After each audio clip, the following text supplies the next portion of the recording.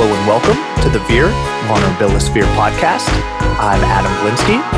And I'm Albert Imperato, where we help men communicate and build empathy.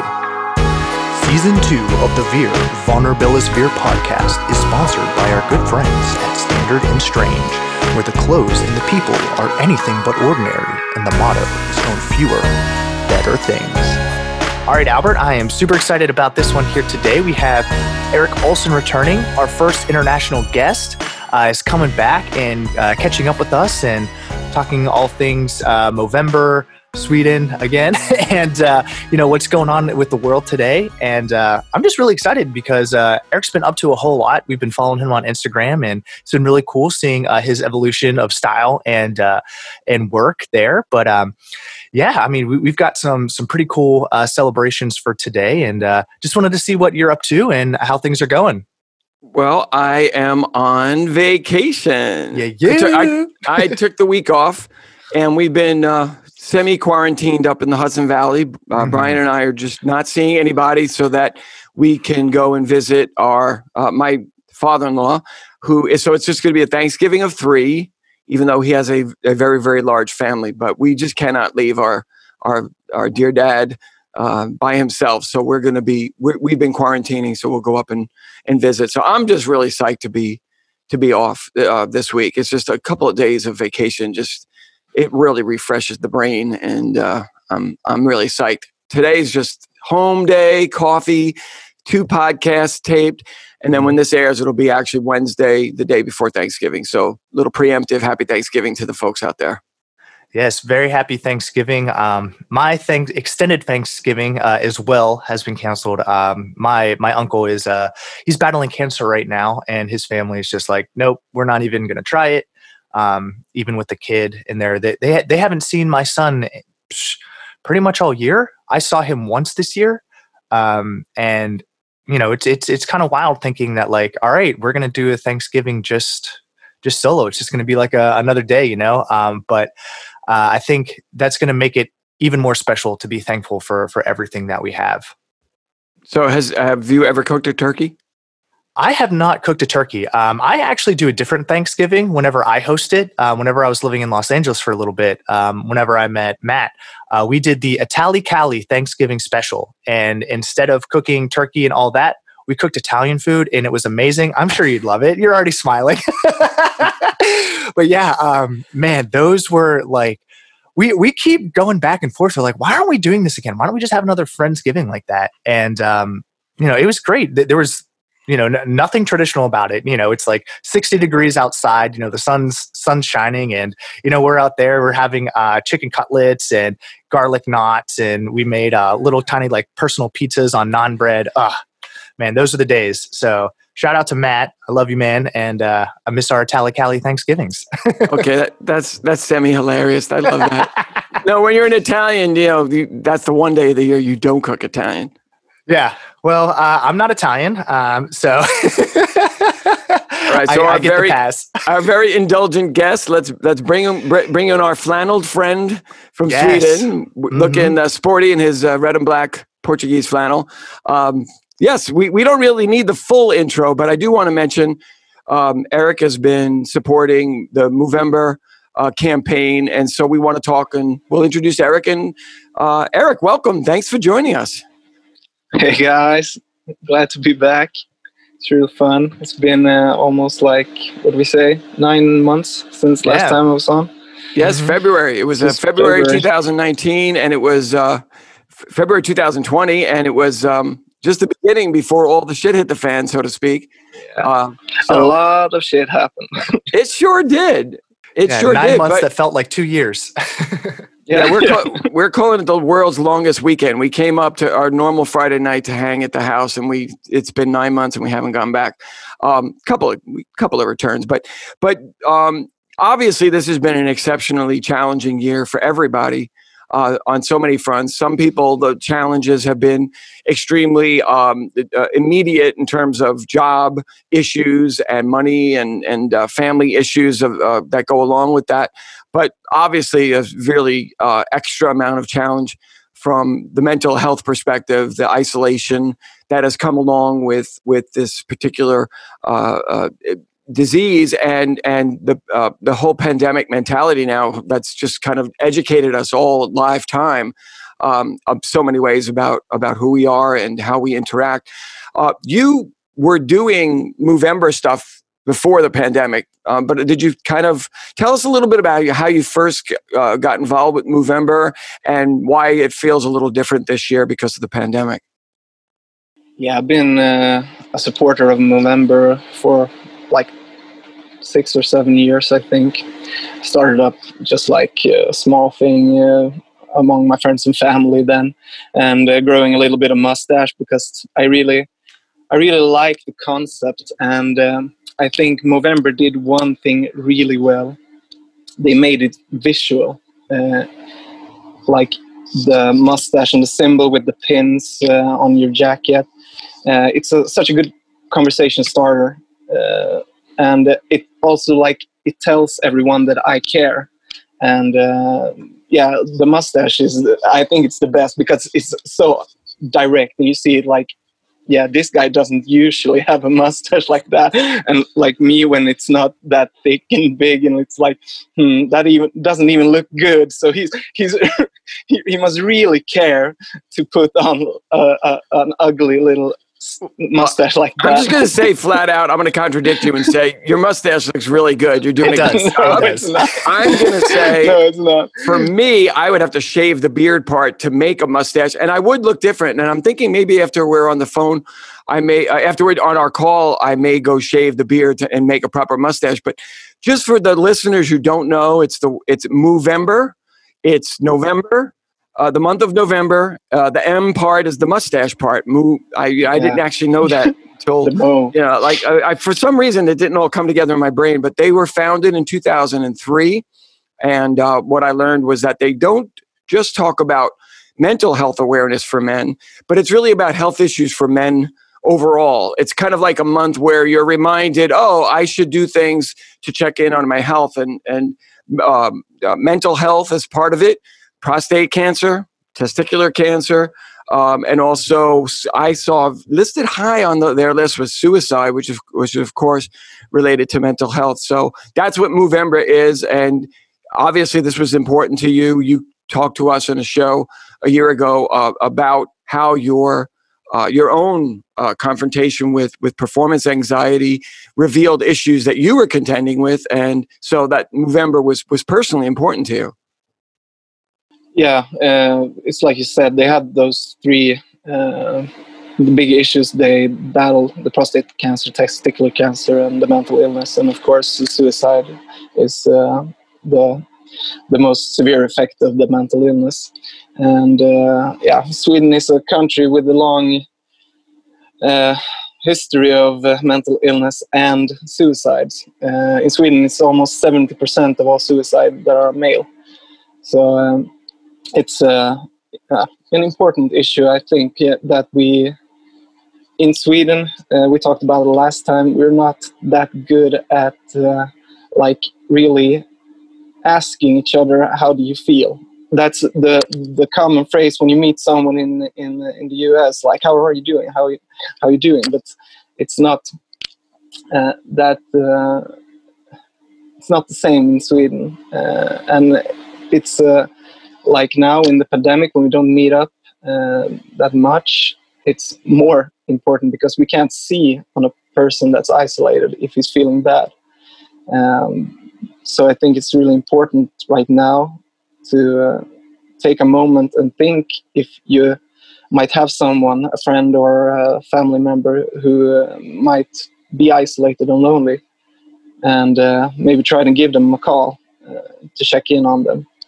And also if they have a history of mental illness, like you said, with all this, the pandemic going on, and your work get affected, like your economy get affected, you have the anxiety of becoming infected with COVID-19, stuff like that, isolation, alcohol abuse, all of those variables are in play here.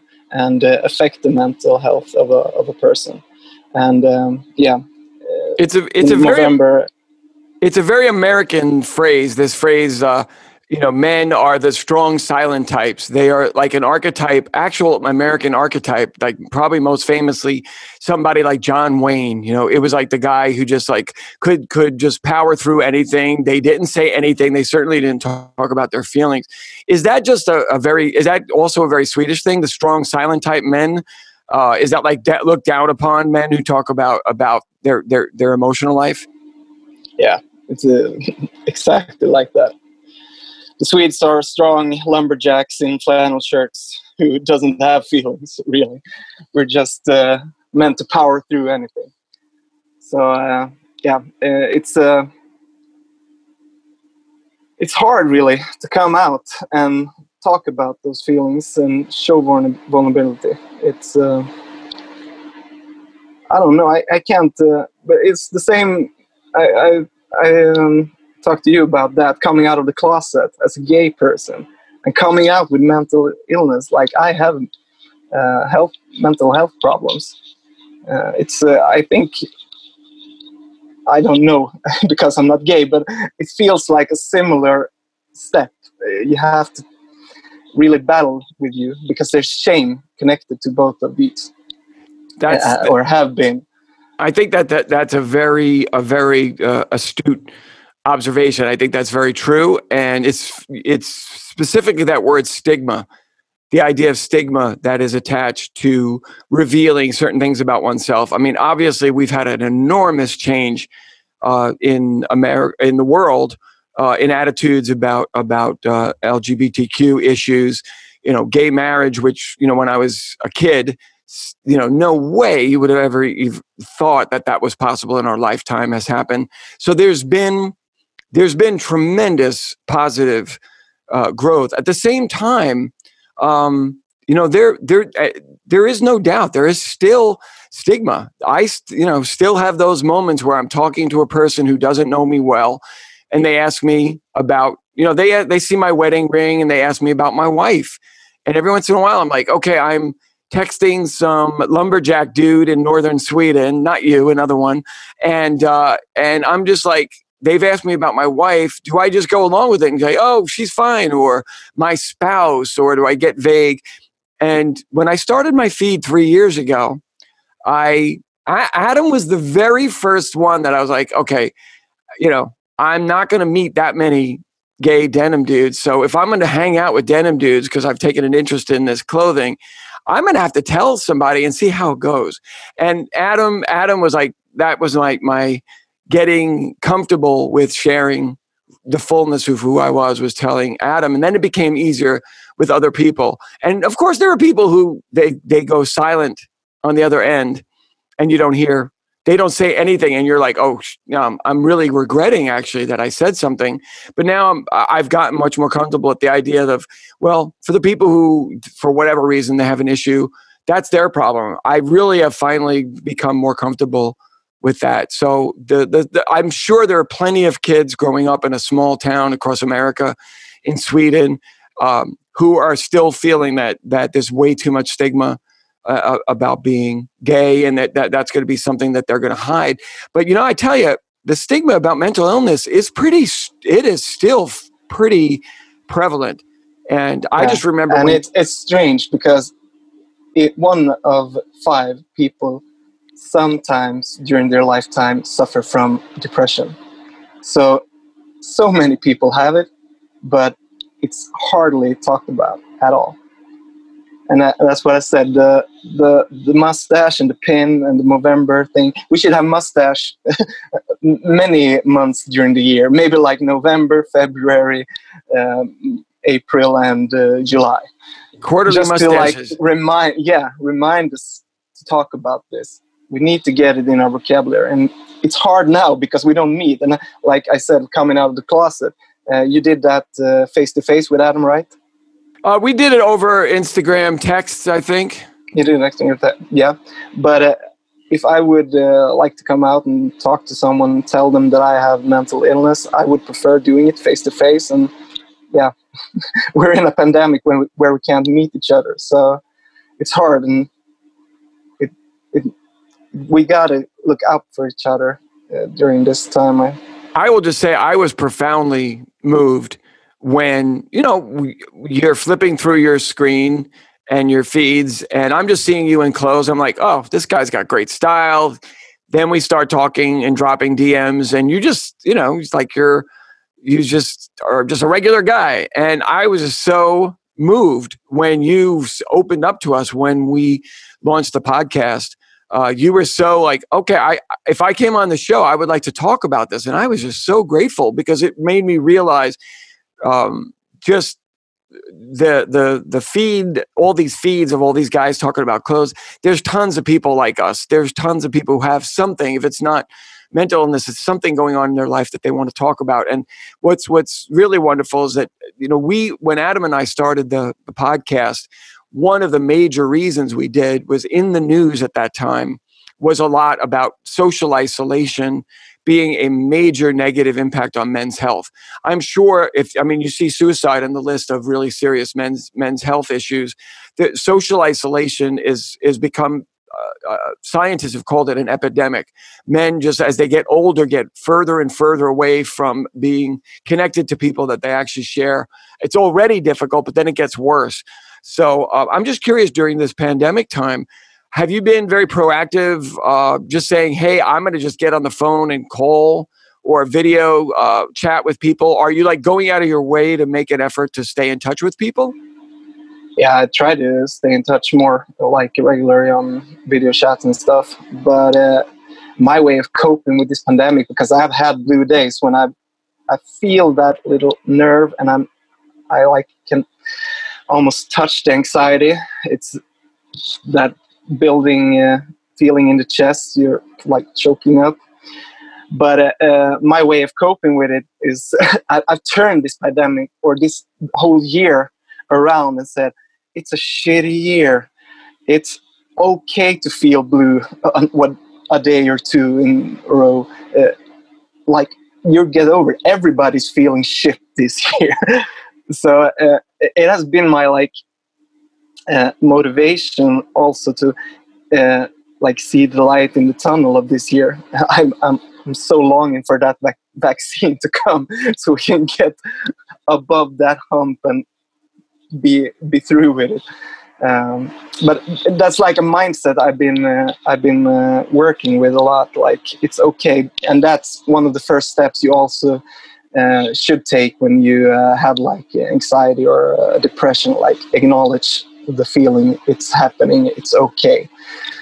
So it has been okay for me. Yeah, I mean, what I'm hearing you say is you've truly accepted it and saying, I know this is a part of me. I know I have to deal with this. So if I go a day and deal with it, that's not going to take me away from, the rest of my life. And something that I've seen from the other side is, you've been making stuff on your own. You came out with that tote bag, some other leather goods. So it's like, I'm seeing this total, other thing where it's like, man, Eric is over there just crushing it, man. He is just making things, he's going out of his, comfort zone and just going for it. So I don't know if you've noticed that or not, but I've seen a huge step up for you. And it's just wow, man, this is really cool. This is really interesting. And I think a lot of our friends, especially in this community, have been doing that too. They're just I have all this time on my hands. I feel like I need to do something. What can I do? Have you seen your kind of craft help you out and kind of get you through this, COVID situation? Yeah, definitely. I was gonna come to that. I've been keeping busy also. That's my second, the second thing I've been doing to get out of this. The tote bag was, I have a big nature interest, and all the plastic bags, they have been banned in Sweden. They cost $1 each, like your regular grocery shopping bag.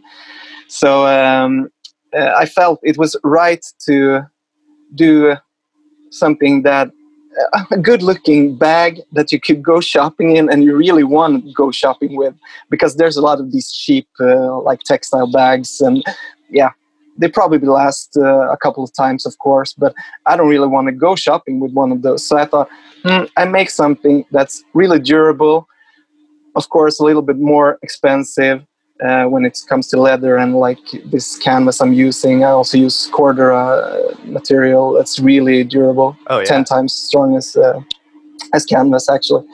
And I tried to do something that you can have a long, long time. And also, like the stuff we like with leather, you get some patina on it, and all of my crafting has helped me through this year as well, because I've been doing it a lot, both for like personal stuff at home. I do shelves. I do I've done a wine holder. Yesterday I made some straps for my what do you call them, curtains, so I can have a roll-up curtain. I do stuff like that all the time, just to keep busy with my hands, because that takes the focus off this whole situation with anxiety and everything. Well, I have the bracelet that you made me on today. I'm wearing it today. I'm so glad you like it. I have to say, I put it on in the morning. I see it, and I'm like, I think of Eric. I think of, and now after what you've just told me, I'm thinking not just of you in as just the creator, but someone who's taking action to stay busy with something that's productive and healthy, and helping other people and bringing joy to other people. So it is amazing, actually, what a beautiful thing it is I tell all my friends, like, who have a creative streak, now is the time. If you want to write something, this is a great time to write. If you want to build something, great time to build. Take this moment that we have and do something productive with this moment, because it doesn't just have to be a year of loss and a year of terribleness. And yeah, it sucks. There's no doubt. I mean, I'm not here. I didn't get a chance to meet you in person because my flight to Sweden was, I couldn't go to Sweden. I was supposed to come to Sweden in May, and it was a bummer. I couldn't wait. Some of my best friends are there in Stockholm, so I could focus on like the 5 trips that got ruined, or I could see that I'm learning new things, being in a different situation. So one of the things that you said, you and I in our back and forth with our text, that really was powerful to me was you're looking at your own children and thinking and wanting them to in some way be spared any of the challenges that you may have faced with mental illness issues. And that's really powerful, because on the other hand, you just explained to us that this is very, very much a very common experience that every human being is going to face, probably in some form. So I'm just curious, that's got to be something really hard for any parent. But in your case, one of my biggest fear. Yeah. So could you talk a little bit about that? I mean, yeah, because I got these anxiety problems when I was about 10 years old, and my oldest, she's turning 6 in May. And I can see like subtle stuff whenever she's gonna start singing, she gets a little bit she doesn't really feel comfortable with it, and she has like big issues when she don't when she's gonna try a new thing and she can't do it right away. She get like a bit she's holding back, and she don't want to go have another try. And it's like those stuff, because it's my biggest fear that they would get the kind of anxiety I had, that affected my life and affected my performance when I was an athlete in skiing and everything like that. But at the same time, I want to like push them or give them the opportunity to try new stuff all the time, because that's how they learn.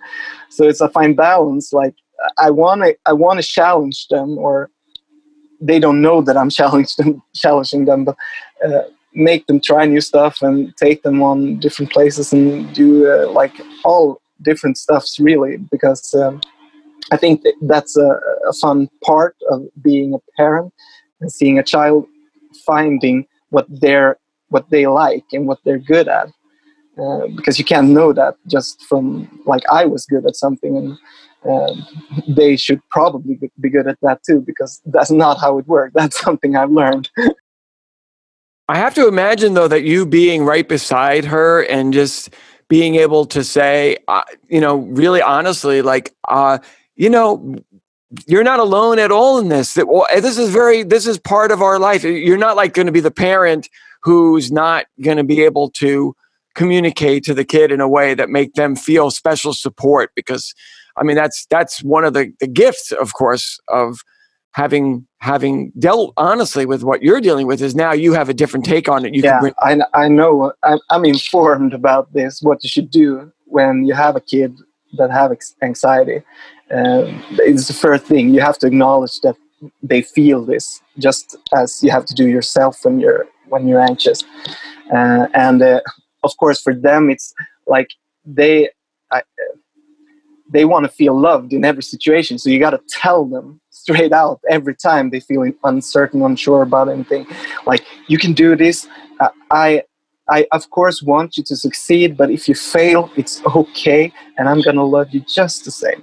That's the thing you should like constantly repeat when they feel uncertain about something, because they're so, what do you call it? Oh, I'm losing the words here, but impressionable. Yeah, impressionable about everything. Good. So you really have to let them know the thing that failure is a part of life, and it's okay just to feel mildly like anxious about things. You don't have to like have a panic attack about it.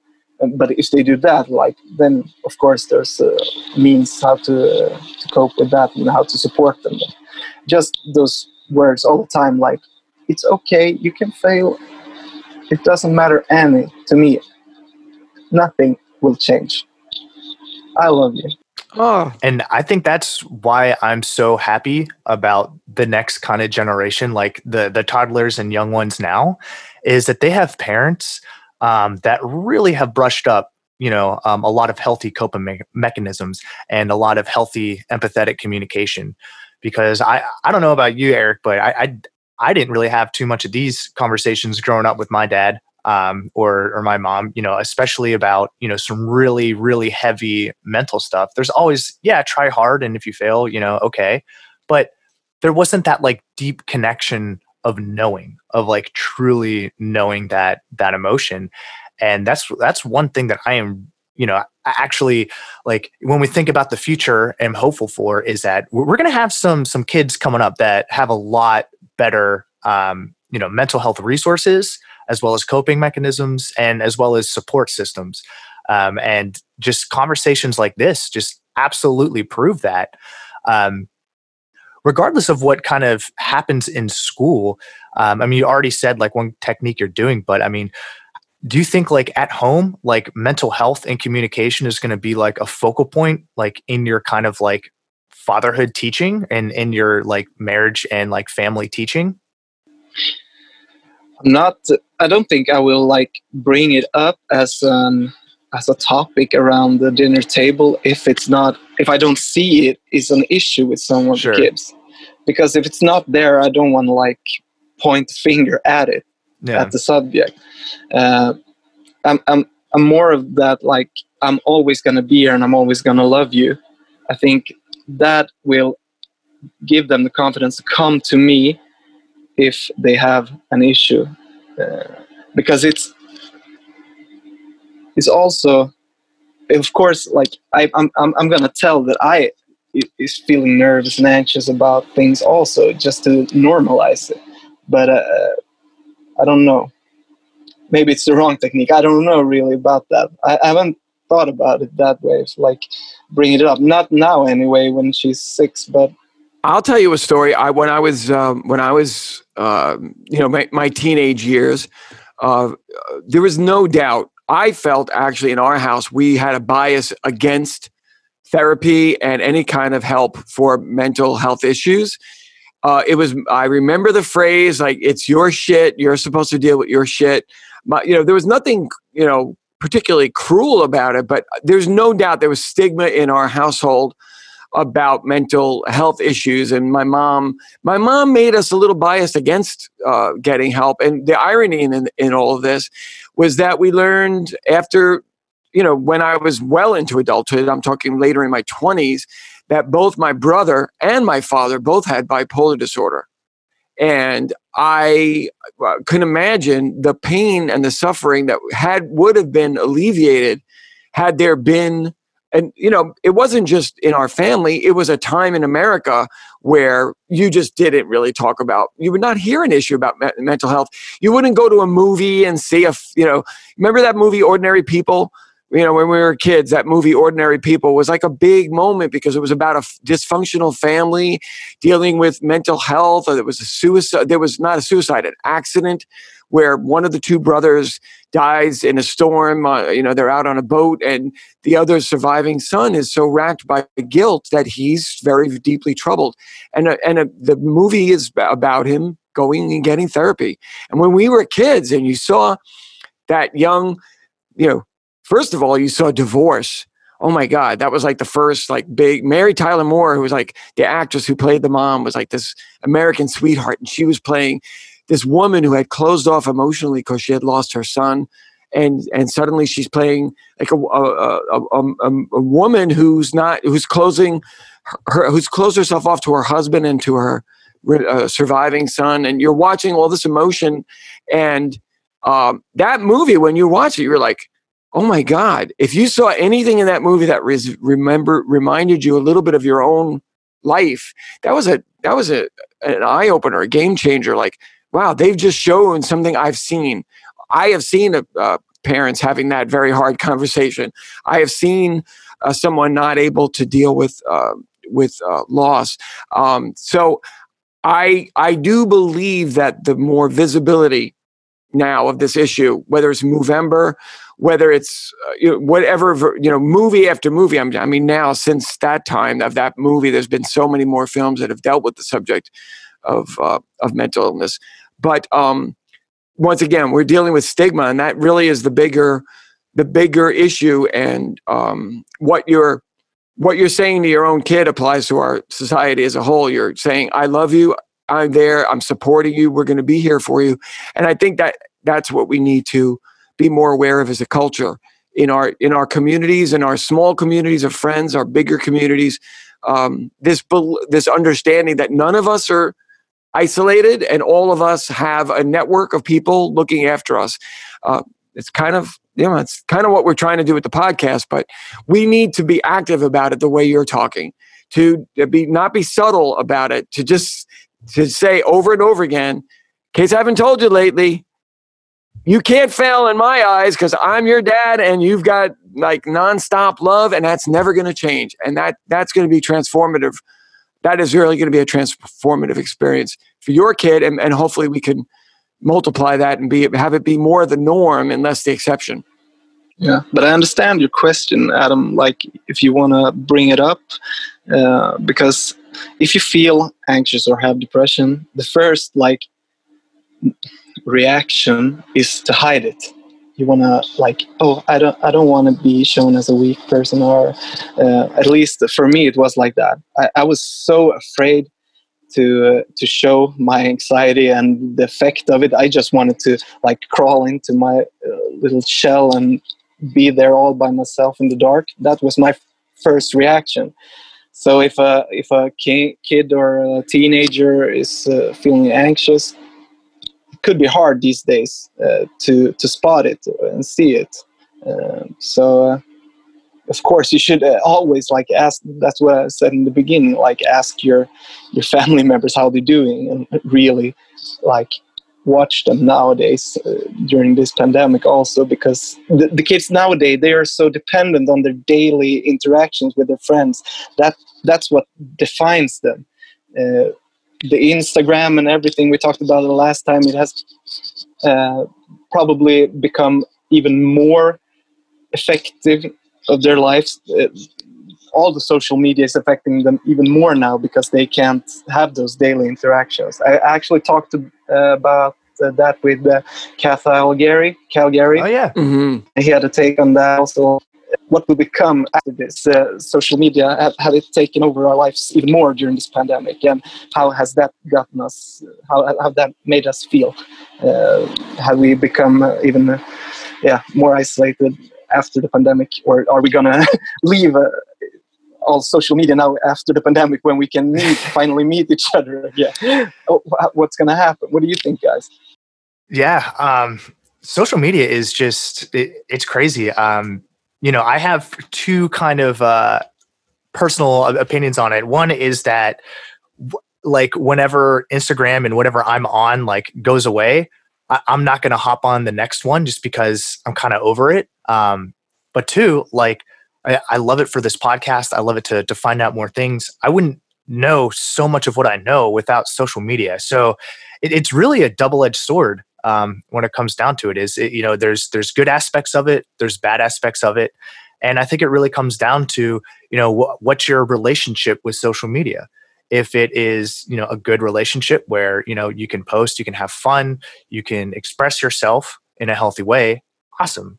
If it's something that brings you dread or, causes you anxiety or depression, you got to stop because there's some other things going on.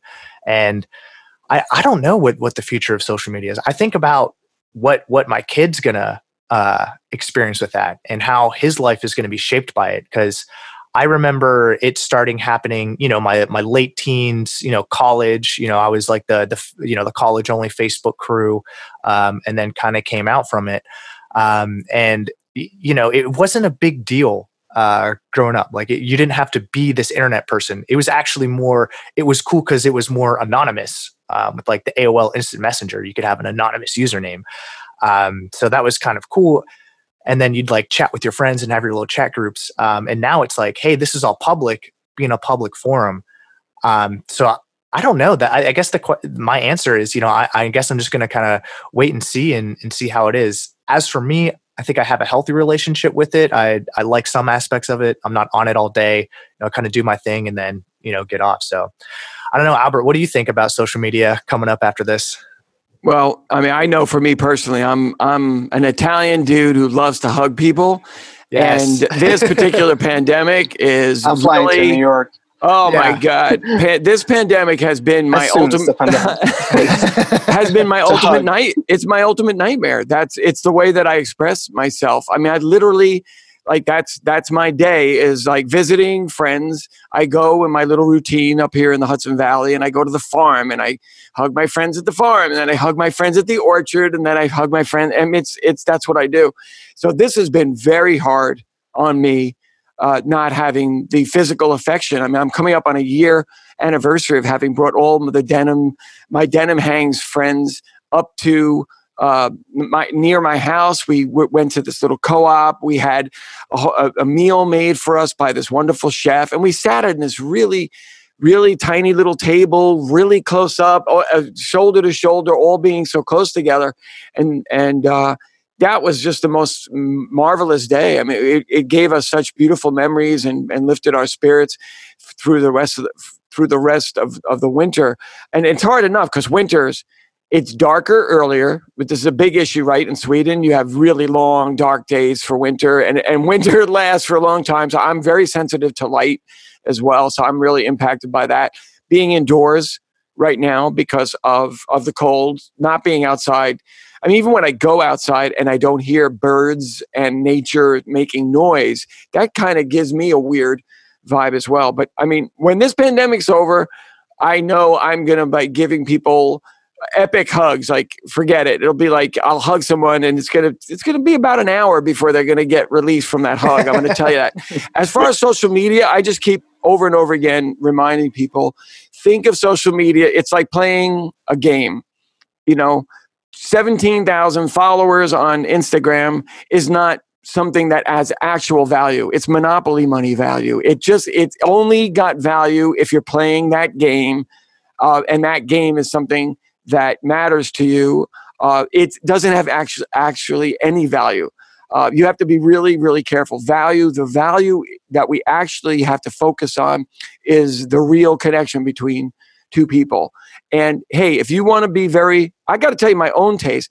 I've kind of drawn away from following people that I don't actually have any connection with, or they don't tell me anything about their lives. I mean, I start after a while feeling like there's something so impersonal. I almost start to feel almost like my humanity is being taken away when I see material goods being put in a feed, but I never get a chance to see the person's life or face, or they don't tell me what they read. They don't tell me where they're from, what impacts their life.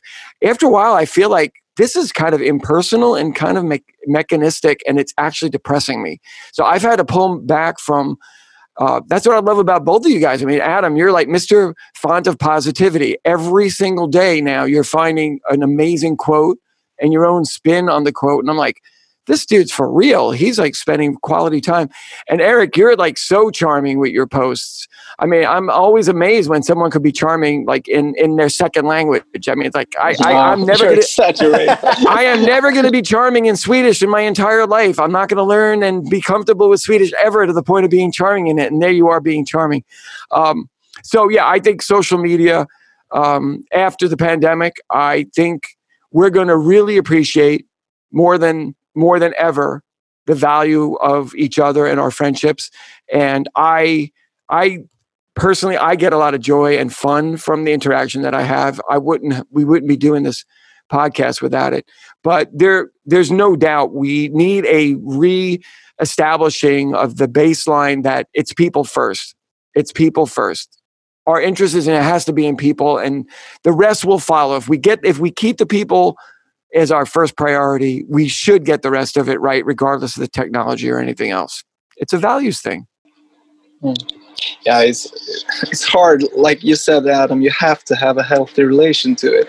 And that's really hard because Instagram, Facebook, and all of these, they have 1,000 AI robots staring directly at you when you're looking at your phone and trying to make you stay online. Stay in the feed, keep scrolling.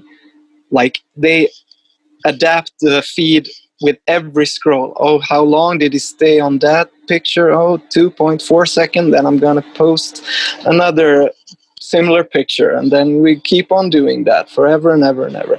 And the kids nowadays, they don't know that. That's what I'm a bit worried about. We have seen a raise in the mental issues among the young adults, like from 15 to 30 years old, because they stay online longer and longer. They don't interact. They don't feel this connection as you speak about, Albert. And we have to inform them about it. Because I'm informed, but it's hard for me as well to stay offline or to close the Instagram app. That Netflix film, Social Dilemma, just really lays it out. It's definitely worth seeing. But I'm curious, Eric, do you have a sort of a routine in your day in any way? I mean, obviously you're a busy dad and you have 2 young kids. But do you have any kind of personal routine? Is there like a time of the day where you sit, by yourself and do a little quiet meditation, or is it working out? What are your ways that you kind of personally, do you have like a little day-to-day routine for maintaining your mental health? I had. Nowadays, it's so hectic, and 1 week I'm working from home, 1 week I'm at work. And like as you say, you have 2 kids and you have to be home when they are sick, and so I don't really have the luxury of having a routine like that. I should have, but no, not really. I do, of course, stuff for me. It's not like I'm all about the kids and the work, and so, but it's the things I do that I know that I feel really good about is, like you said, I work out 2 to 3 times a week. Nothing special nowadays when I'm not a full-time athlete, but that gives me real joy. I feel the endorphins like pumping in me after a good workout. I do really hard workouts also, like try to break every sweat I can when I'm doing the workouts. So that's a good thing. And also lately I found coffee late in my life. I drank coffee like when I was 20, but this year, when the pandemic hit and I started working from home, I got myself a coffee machine, as you've seen when we chat, Albert. And that has been such a luxury for me, such a small thing to like take those 10 minutes, go and make a cappuccino, even though I can't do those fancy patterns. And I posted some pictures of my disastrous patterns. But either way, just to take those 10 minutes, and it doesn't matter if the kids are screaming at me, oh, come play, Dad, come do this, Dad. I just sit with the coffee and say, no, I have hot coffee here. It's my time. No, you can't pull in me now. The coffee is hot. And it's such a good thing to to get them to leave me alone for a couple of minutes. So I think that is my meditation moment, actually. The hot coffee. I love it, man. Yeah. Yeah, we do espresso and chocolate at 2:30 on the nose now. I deliver 3 little squares of chocolate and an espresso to Brian all the way upstairs in his workstation, and then I have it myself. That's our little break. That's a good one. Have like a daily luxury. That's our little daily luxury. 3 pieces of chocolate or anything else. Like, do something relaxing. Adam, you're pretty good, right? Adam, you're like a get out of bed yoga and meditation dude, aren't you? Yeah, I've been keeping up. Big into meditation. We use the 10% Happier app.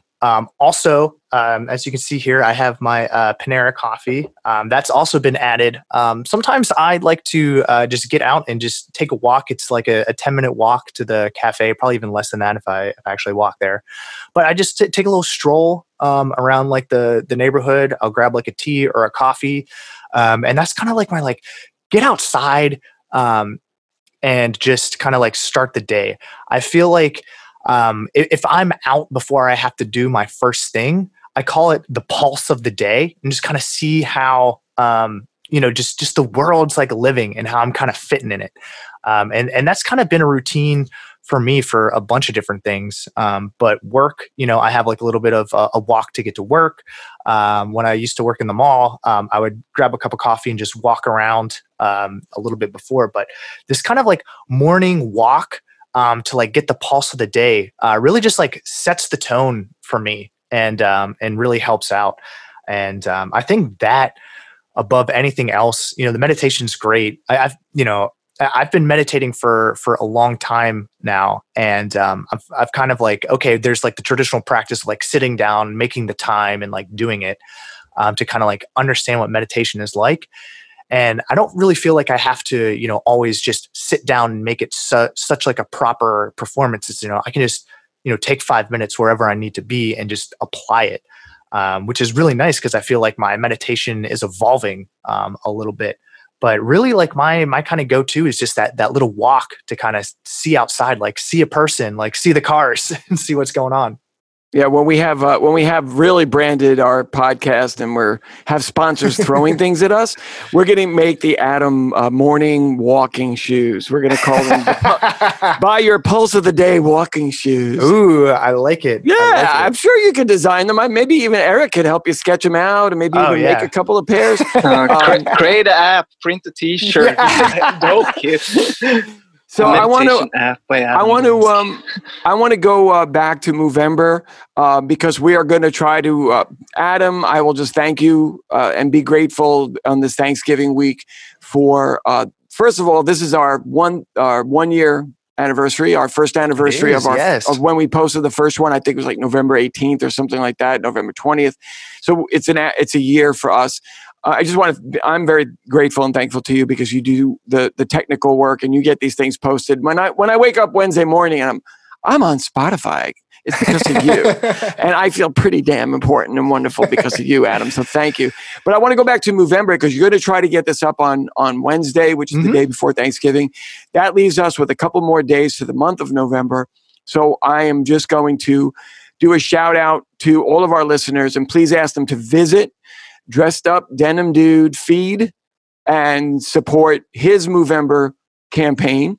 It's important, and we just want to thank Eric for sharing so openly and so beautifully his experience because I know it's helped some people because I've gotten mail actually, Eric, from some people who listened to your episode and specifically said that episode was like what got them hooked on the podcast. Actually, they realized, wow, like there are other guys going through some of this stuff. So we're really grateful to you. So please go and support Eric's Movember page while it's still November, and then stay involved and engage with this issue. I think, Eric, you're right that this is something that we should be aware of full time all year long. Yeah, the campaign is called Denim Dues for Movember, and any contribution is, of course, appreciated. But it's not that much about the contribution to the Movember foundation. They do a lot of important stuff, of course, the research about cancer and everything. But I think the one thing you really should do is, as I said before, look around yourself. Do you have anyone, friend or family, who might be suffering during this time? Take a phone call or a video chat with them just to check in. That is the most important thing you can do during this time. Absolutely. I'm just thankful for these conversations. I'm thankful for you, Albert. I mean, you make this happen. You make all this come together. And Eric, the message, I think we should just end on that, because that's the truth is, if you see something, say something. You know, if you see something going on with a friend, family member, stranger, just reach out. Sometimes a hug, pat on the back, you know, when it's not social distancing, can really go a long way. And you know, this is something that we're going to stand up for a long time. So this has been another episode of the VIR, Vulnerabilis VIR podcast. I'm Adam Glinsky. I'm Albert Imperato. And I'm Eric Olson. Thank you for listening.